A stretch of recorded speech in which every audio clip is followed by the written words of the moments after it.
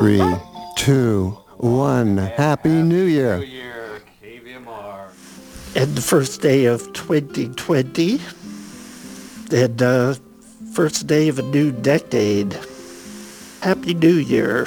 Yes, indeed. Happy New Year. 2020 started like most years, but quickly became like no other year in recent memory.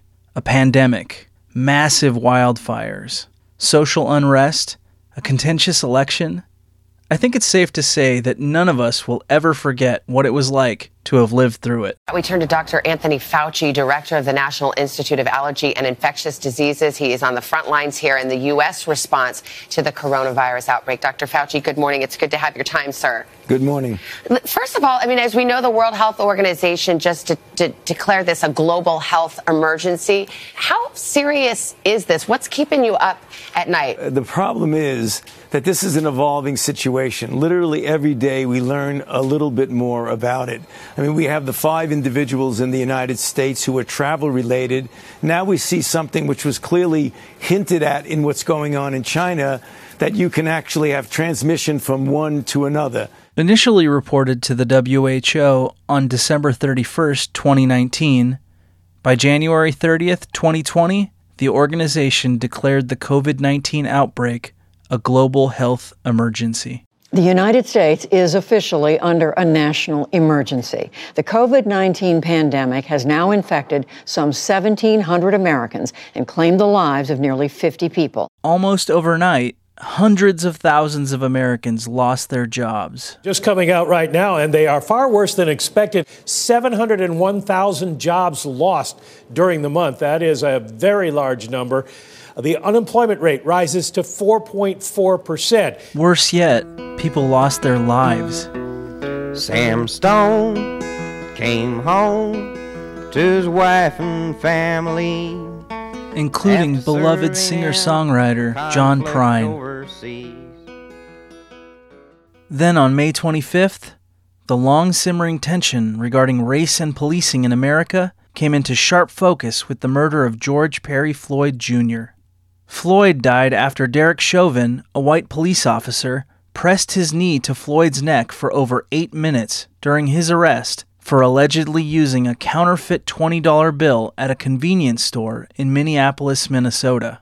Please let me stand. I can't breathe all the time. The officer who pressed his knee to Floyd's neck has been identified as Derek Chauvin. Kill me, man. He doesn't let up until the 46-year-old's listless body is put on a stretcher. Former Minneapolis police officer Derek Chauvin has been charged by the Hennepin County Attorney's Office with murder and with manslaughter. The day after Floyd's death, protests began in Minneapolis. By May 30th, many cities, including Los Angeles, had imposed curfews due to civil unrest. The situation here in Santa Monica, California is very fluid. You can see police here now firing tear gas into the crowd. They are trying to push these folks back. By May 31st, the United States National Guard had been deployed to multiple cities around the country, and protesters around the world took to the streets in solidarity.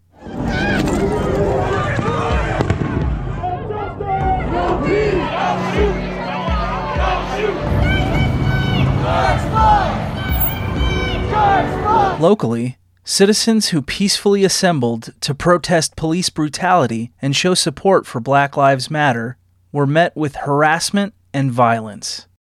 Support America! You don't like it? Get out! Get the out! What do you want to Hey, why are you walking away? Well, you want to fight? What is that? Big man! Chicken! 2 men from Grass Valley were later charged with misdemeanor battery for their roles during the protest. Weeks later, self-described freedom riders arrived from out of town, fueled by online rumors and ready to defend Nevada City against imaginary vandals. Are you part of the group that call themselves the Freedom Riders? So I am, and also American Patriots on Facebook, that group, and they're from here. I'm from Marysville. 4 more years! I'm from Marysville, and we drove all the way up here because I've been wanting to get a little piece of this, you know.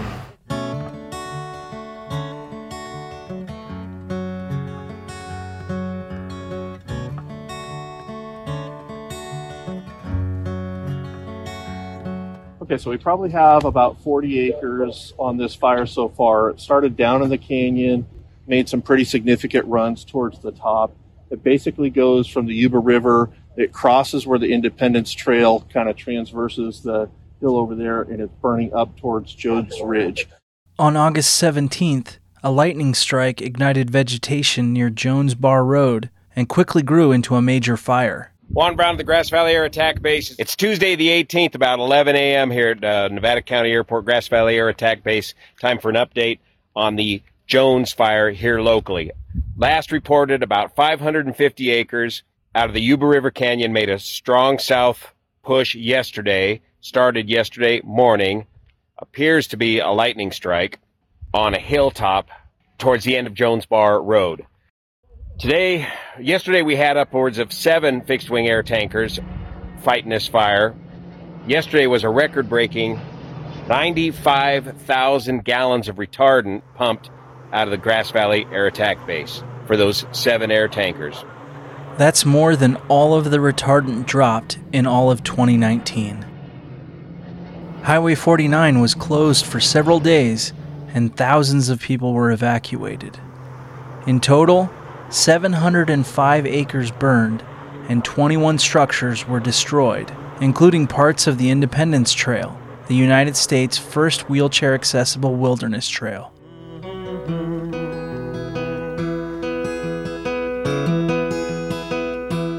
We're going to keep fighting as long as we can here. In October, a number of Nevada City's citizens organized to oppose PG&E's plan to cut down trees throughout the city. The group believed that PG&E's plan was excessive and in many cases unnecessary. Out of 273 trees, we wanted to save 16, and they absolutely refused to make any kind of compromise. 3 demonstrators were arrested for trespassing at Pioneer Cemetery. They immediately grabbed me and said that I was trespassing on private property. And a man who identified himself as Tarzan camped in one of the cemetery's many trees until an agreement was reached. KVMR's Paul Emery was able to conduct an interview with the man, whose real name is Brandon Jonitz, via cell phone. This morning, I spoke with Brandon Jonitz. He is the last person left up in the tree. I was able to talk to him via cell phone. What are things like up there right now? Oh, well, I got woken up at 4 a.m. with floodlights and crews, about 20 people moving in gates. My friends getting woken up in the park who have been squatting peacefully for nearly a month, 38 days. So, yeah, it was kind of a rude awakening, but now things are really nice. I'm up here in my own little world. I have everything I need, and I'm just going to stay here until I run out of water, and I'm pretty much in heaven. This is where I want to be. So what was it like? Have you been communicating with the police, and how have they been? They did arrest 3 people. Have they been talking to you, and how does that working out? Oh, well, as soon as I get off of the ground, I'm going to be arrested. But they're not coming up here for me. But you have limited food and limited water, though, and there's no way for you to get more water and more food. Yeah, this is it. So it's a waiting game. I reckon the cops are going to get bored before I do, but they are definitely not going to run out of food before I do. So, we'll see how it goes. Either way, we're getting a lot of publicity for the cause. On November 5th, a compromise was reached. Well, big news today. Brandon, sometimes known as Tarzan, you're going to be coming down from the tree right away. Tell us about what happened. Matthew Osipowski is some sort of wizard, and he pulled off a miracle. And, no one actually thought that it would end up this well, with PG&E actually making a compromise with us to actually just top the tree at 90 feet. And all the charges on me are being dropped, and I will be able to walk free as soon as I hit the ground. So the compromise is that they are topping the tree, I guess that's a good word to use, to where even if the tree falls, it'll fall short of the power line, therefore it won't be a hazard. Is that correct? Correct. We've been going back and forth about that all day. Well, Matthew has. So the power lines are 130 feet away. They're topping the tree down to 90 feet, which that is the best that we could do with the city insurance company. And I just have to say that I never, ever considered this outcome to be an option. I went up into this tree just like bracing myself to get arrested and then still have the tree be cut down, because even if we, win the fight with PG&E, then we still have to, the city's insurance company still has to say, well, is this a hazard? Well, if it is, then we're not going to, you have to cut it down yourself, Nevada City. So yeah, we all made a huge compromise. But your flag decal won't get you into heaven anymore. What I see this is as that silent majority finally coming out and showing our voice. We want the country to go in a direction, and we're no longer afraid to say that. We're not those labels that some sides try to label us as, that has kind of kept our views silent for a long time, but we're God-loving Americans. We care about the Constitution. We support Donald Trump, and I can't speak for the whole group, but myself, I support Donald Trump and all of the values that he stands for, and everything he's done over the last 4 years. It makes me want to come out and support the agenda of Donald Trump and the American agenda that we all want to live free in this nation and live our best life in a free society and not being controlled by politicians. They're supposed to represent us, and they should go back to representing us, and that's why we're out here. Nevada County's citizens take the First Amendment seriously and are not shy about expressing their political views. This year, we saw numerous gatherings both supporting and criticizing the president. We are 100% in support of making America great continually. Not again, but continuing. Young people organized a vigil to remember those who lost their lives at the hands of the police. We are not trying to replicate police in our movement. That said, they may ask for your help in maintaining crowd safety and holding a tranquil space for our vigil tonight. Please listen to their request. Security's goal is to keep as much space between us and any counter-protesters as possible. Please help them keep this space. But if you find yourself in the vicinity of a counter-protester, please do not engage with them. Move away and help others do the same. Do not fight with counter-protesters. Please remember that all of your actions affect the Black, Indigenous, and all people of color in our community, and their needs should be centered at all times, and especially here. While most Nevada County movements in 2020 were centered around politics, the environment, or social justice, one anonymous citizen spoke out against illegal lesbian nepotism. Strange signs began appearing around town demanding an investigation. Grass Valley resident and town council member Hillary Hodge started her own counter-movement after seeing the signs. She printed the strange message she was seeing on T-shirts and sold them to raise money for the local chapter of PFLAG, an organization that provides support and education for parents, families, and allies of people who are lesbian, gay, bisexual, transgender, and queer. KVMR's Allie Lightfoot spoke with Hillary Hodge about the signs. There's something quite strange about maybe the wording and particularly the formatting. I think that was the thing that caught my eye. In this particular instance, for this particular message, it looked like an old school serial killer Valentine. It wasn't lined up in the margins. The spray paint was a little off. There were indentations in the sentences that were strange. But it said something like, investigate lesbian nepotism in Nevada County. Based on just the way that it was laid out, I'm surprised it wasn't signed Your Secret Admirer. It was really just a strange way to get a message across, and I think that a lot of people responded to the bizarreness of it, if that makes sense. It was also posted on a pole, and I believe that it was 7 or 8 feet high on a trail, which means that someone carried a ladder out to the trail to nail it up, which I also find very interesting. Yes, illegal lesbian nepotism. It should definitely be investigated, I suppose. I'm not even sure what it means, but we should investigate it. Their conversation continued about the importance of freedom of speech in a healthy community. We're talking about all the movements and ways that people use their First Amendment rights. I wanted to ask you, Hillary, what you think the importance of free speech is and how this community exercises their right to speak out remarkably. I think there's a reason why it was the First Amendment. So the First Amendment covers religion, press, speech, and then the right to peaceably assemble and the right to petition the government for a redress of grievances. And I think those 5 things are really the pillars of democracy. I think that they are incredibly important to maintaining our governance and our democracy moving forward. I will also say that I think with rights come responsibilities.